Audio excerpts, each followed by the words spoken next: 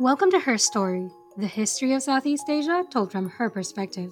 We'll discover historical figures, matriarchal societies, and contemporary female icons, and maybe learn about ourselves along the way. I'm Magas Ramirez.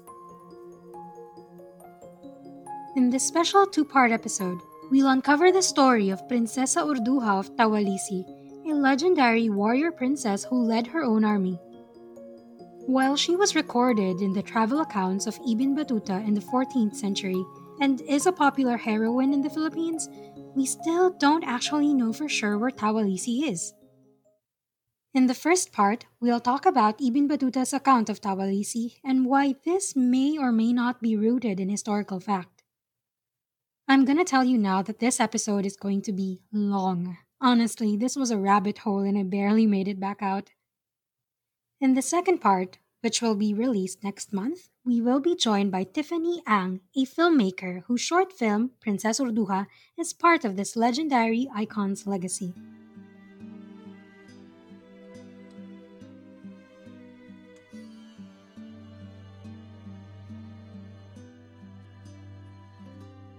Babae ako, ano bang dapat kong gampanan sa daigdig na ating ginagalawan? Ang hangganan ko ba'y hanggang saan? Princesa Urduja was part of my very first set of flashcards on Philippine heroes, and she was one of the few women who made it on there. She was depicted as a young, brown skinned woman with large eyes, dark hair, and a golden headdress.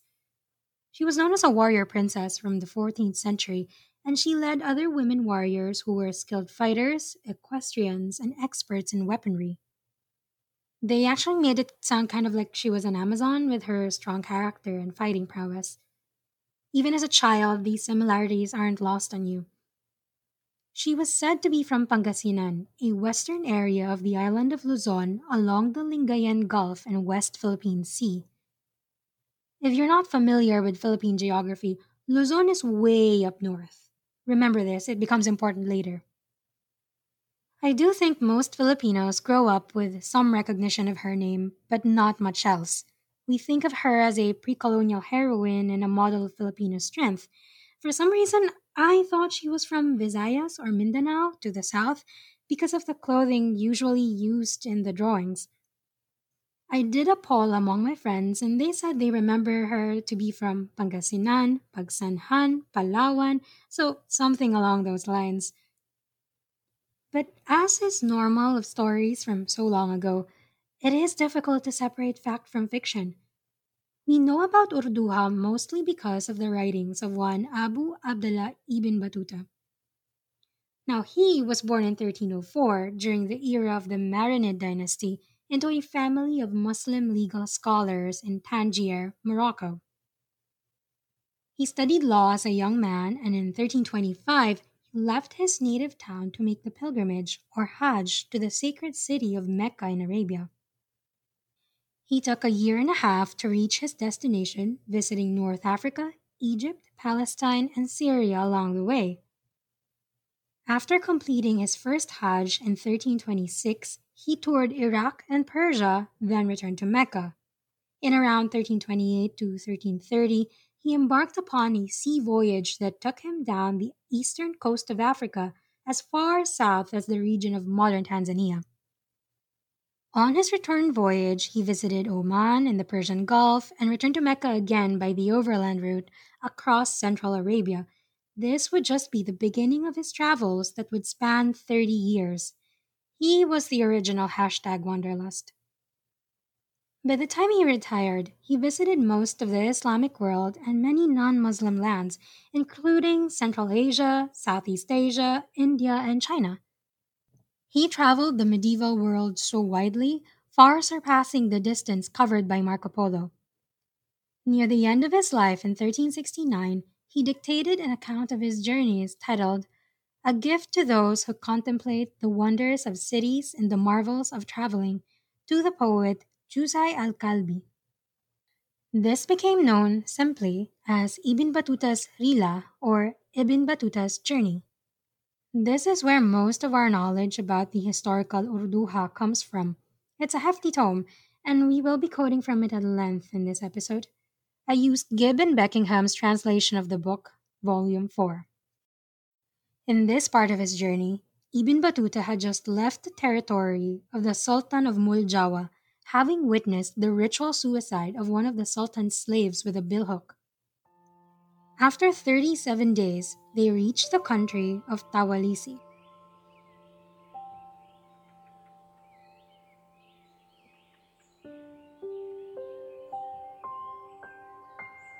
It is a spacious country, and its king is like the king of China. He has numerous junks with which he fights the king of China until they sue for peace on conditions. The people of this country worship idols. They are of handsome appearance and most resemble the Turks. Most of them have reddish coloring. They are brave and intrepid. Their women ride horses, understand archery, and fight just like the men. We anchored in one of their ports in the city of Kailukari, one of their finest and largest cities. The captain disembarked to meet them and took a present for the king's son. He inquired about him, and the soldiers told him that his father had made him governor of another place and had appointed his daughter to that city. Her name is Urduha. So here's what we know. Ibn Battuta said that he left the territory of the Sultan of Muljawa through the port Kakula and passed Samudra on the way back. I found an MA thesis in medieval studies by Agleya Yankovskaya of the Central European University in Budapest. According to her, quote, different locations in Java, Sumatra, and the Malay Peninsula have been suggested, but none of them fully meets the case. Unquote. So, Samudra sounds like Sumatra, Muljawa could be Java, but we don't really know. Yankovskaya notes that this is the only Arabic text where these two place names appear together. Continuing Ibn Battuta's account. On the second day after our arrival at the port of Kailukan, the princess summoned the captain, the secretary, the merchants, the pilots, the officer of the foot soldiers, and the commander of the crewmen to a banquet she had prepared for them according to her custom. The captain wanted me to attend with them, but I refused, for they are infidels and it's not lawful to eat their food. When the guests attended upon her, she said, is there any one of you who has stayed behind and has not come? The captain said to her, only one man has stayed behind and he does not eat your food. She said, summon him. Her bodyguards and the captain's companions came and said, obey the princess. Ibn Battuta again was a Muslim scholar, and he mentions that Urduha and the people of Tawalisi worshipped idols, and so he considered them infidels. But of course, he obeyed when he was summoned directly. He said she was receiving in full state, meaning in full regalia. Women were attending to her while she sat on the throne, which was made of sandalwood inlaid with many gold plaques and covered in silk curtains. In the assembly hall were benches of carved wood on which were many gold vessels, both large and small, such as amphoras, jugs, and goblets. Quote, the captain told me they were filled with a drink made from sugar mixed with aromatics, which they drink after eating, that it smells pleasantly, has a sweet taste, induces cheerfulness, sweetens the breath, helps digestion, and enhances sexual intercourse. Ibn Battuta continues. When I greeted the princess, she said to me in Turkish, how are you? Are you well? She seated me near her. She wrote Arabic well and said to her attendants, in Arabic, bring an inkwell and paper. They were brought, and she wrote, in the name of God, the merciful, the compassionate. She said, what's this? I said, that is God's name. She said, good. Then she asked me from which country I came. I said, from India. She said, the pepper country? I said, yes. She asked me about that country and the events there, and I answered her. She said, I must invade it and take possession of it. Its wealth and its soldiers please me. I said to her, do so. She ordered that I should be given robes, 2 elephant loads of rice, 2 buffalo cows, 10 sheep, 4 pounds of julep, and 4 martabans, which are big vessels filled with ginger, pepper, citrus fruits, and mangoes, all salted with what is used in preparing for sea voyages. I thought this particular exchange was brilliant. Orduja says she wants to take over the pepper country. Ibn Battuta, without missing a beat, says, "Go right ahead." Orduja probably thought it was a brilliant reply too, because she sent him off with a ton of provisions. This next part talks about Urduja's reputation as a fighter, perhaps a reputation that precedes her. It was relayed to Ibn Battuta by the ship owner. Quote, "The ship owner told me that this princess had in her army women, serving women and slaves, who fought like men, and that she goes out among her troops of men and women, invades the territory of her enemies, is present at the fighting, and engages the champions.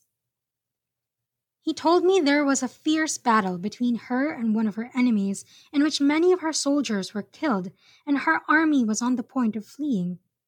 She forced her way forwards and broke through the armies till she reached the king, against whom she was fighting, pierced him with a lance thrust which caused his death, whereupon his troops fled, and she brought his head on a spear, which his family recovered from her for much treasure.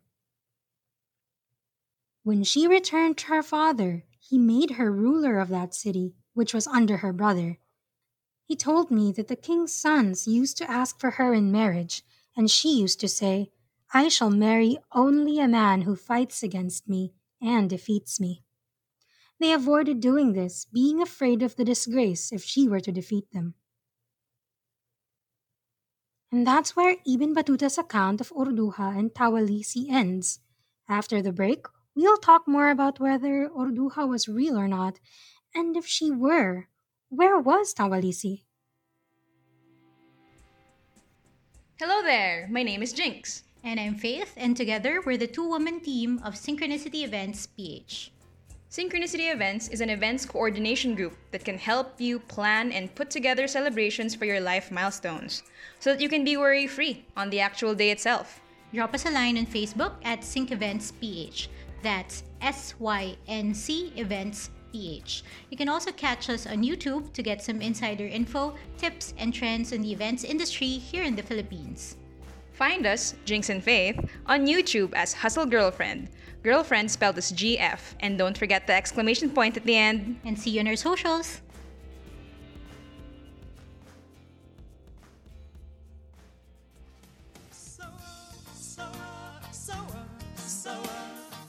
Narco, narco, sa bubong Salazar, Salazar Kamao, kamao at luha Sir, kulog, kulog Gibbon Beckingham, the source of the text I discussed in the first part, stated in a footnote that Tawalisi has been very variously, but not satisfactorily, identified. Candidates include Cambodia, Cochin China, Champa, Tonkin, Celebes or Sulawesi, Tawal Island in the Moluccas, Brunei, and Sulu. A Sir Henry Yule admitted to a faint suspicion that Tawalisi is really to be looked for in that part of the Atlas which contains the marine surveys of the late Captain Gulliver. So for Henry Yule, Tawalisi never existed. A Professor Yamamoto would connect the name with the princely title Taval in use in Champa. A Robert Nicol suggests that it represents the Brunei title Dewa Lela Sura, or the shortened form of it, Dewa Sura. Notice how nobody mentioned here thought of Pangasinan as a possible location of Tawalisi. So, where does that come from? Long story short, it was Dr. Jose P. Rizal, de facto national hero of the Philippines, who believed Princesa Urduja lived in Pangasinan. He was actually reacting to Sir Henry Yule's assertion that Tawalisi was imaginary. Basically, it ticked him off. Rizal calculated the distance and time of travel from the port of Kakula and thought Tawalisi had to have been in Pangasinan. In 1916, Dr. Austin Craig, in a book, Particulars of the Philippines Pre Spanish Past, quoted Rizal as saying, "While I may have doubts regarding the accuracy of Ibn Battuta's details, I still believe in the voyage to Tawalisi." Tawalisi was also said to have been in contact with Mongol ruled Yuan China, so the Turkic language may have been Mongolian? But Professor Nicolas Safra, former chairman of the Department of History at the University of the Philippines, wrote an essay in 1952 called Rizal on the Location of the Kingdom of Princess Urduja. In it, he questions the claim that Princesa Urduja's kingdom was in Pangasinan. He says the key to the mystery lies in the identification and location of Tawalisi. He examined the hypotheses of scholars, including that of Rizal, and found them implausible. He argues that Tawalisi is not in Luzon, but in the southeastern part of Indochina, and that she cannot be regarded as an authentic historical character in Philippine history. This is a lot to process.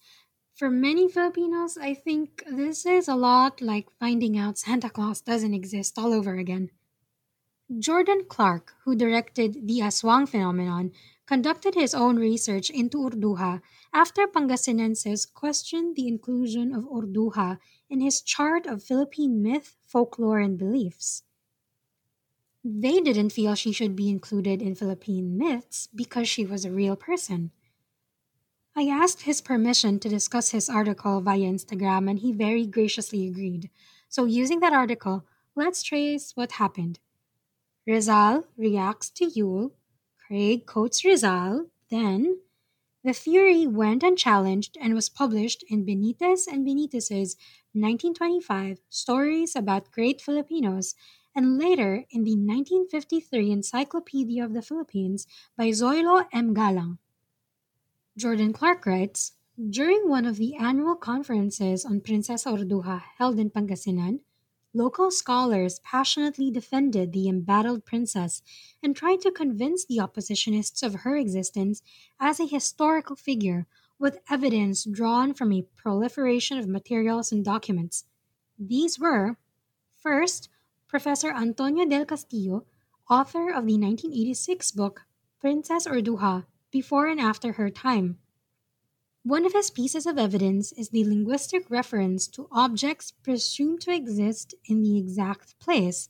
Quoting William Henry Scott, the words Gawat Wabatek Katur are in archaic Pangasinan, Gawat Kabatek, meaning a dye or paint, and Kutoro, which means pencil or an implement used for writing. He also mentions two key witnesses, the Franciscan Father Odoric of Pergons, Italy, 1324, and of course, Ibn Battuta of Morocco, who were both on their way to China through the Arab route when they chanced upon this progressive kingdom.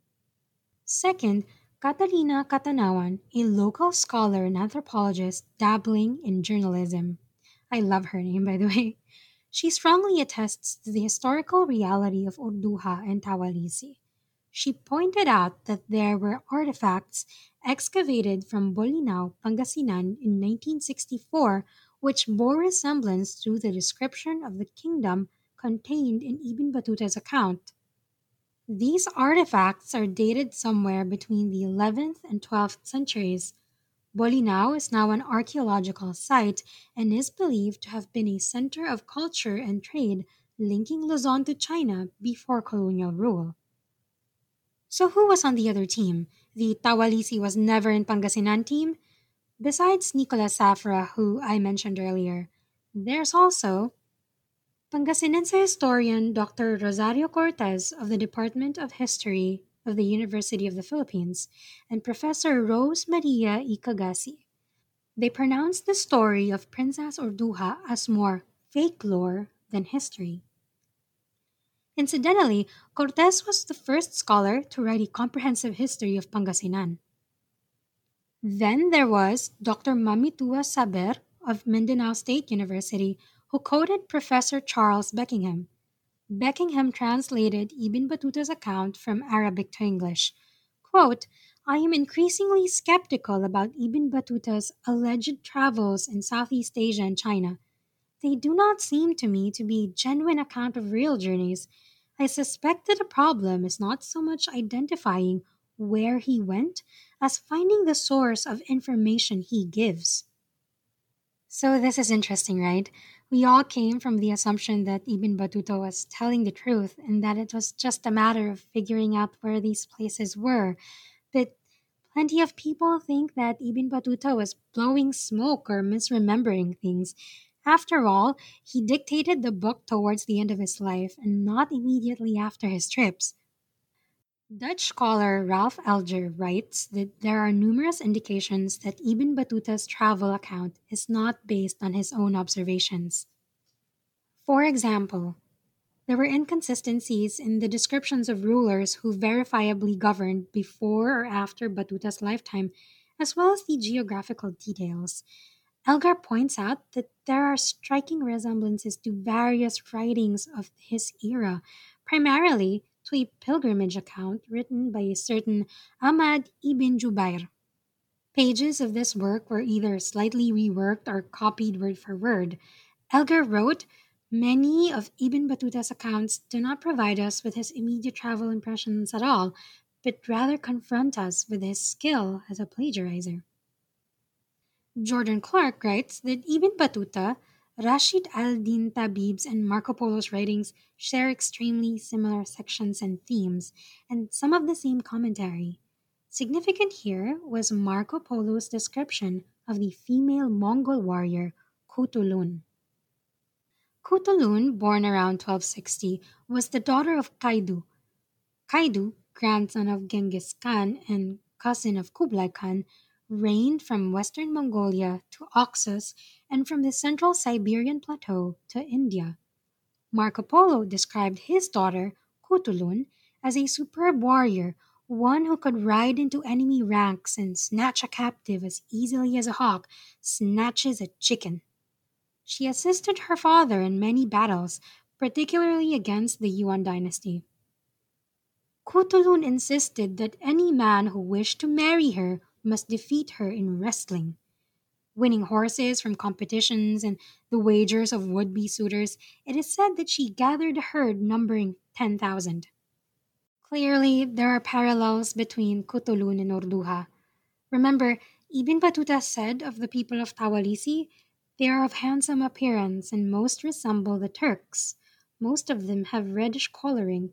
They are brave and intrepid. Their women ride horses, understand archery, and fight just like the men." So, if Ibn Battuta's Urduha isn't real and Tawalisi isn't in Pangasinan, could there be an Urduha somewhere else? Did he meet somebody and just misremembered her?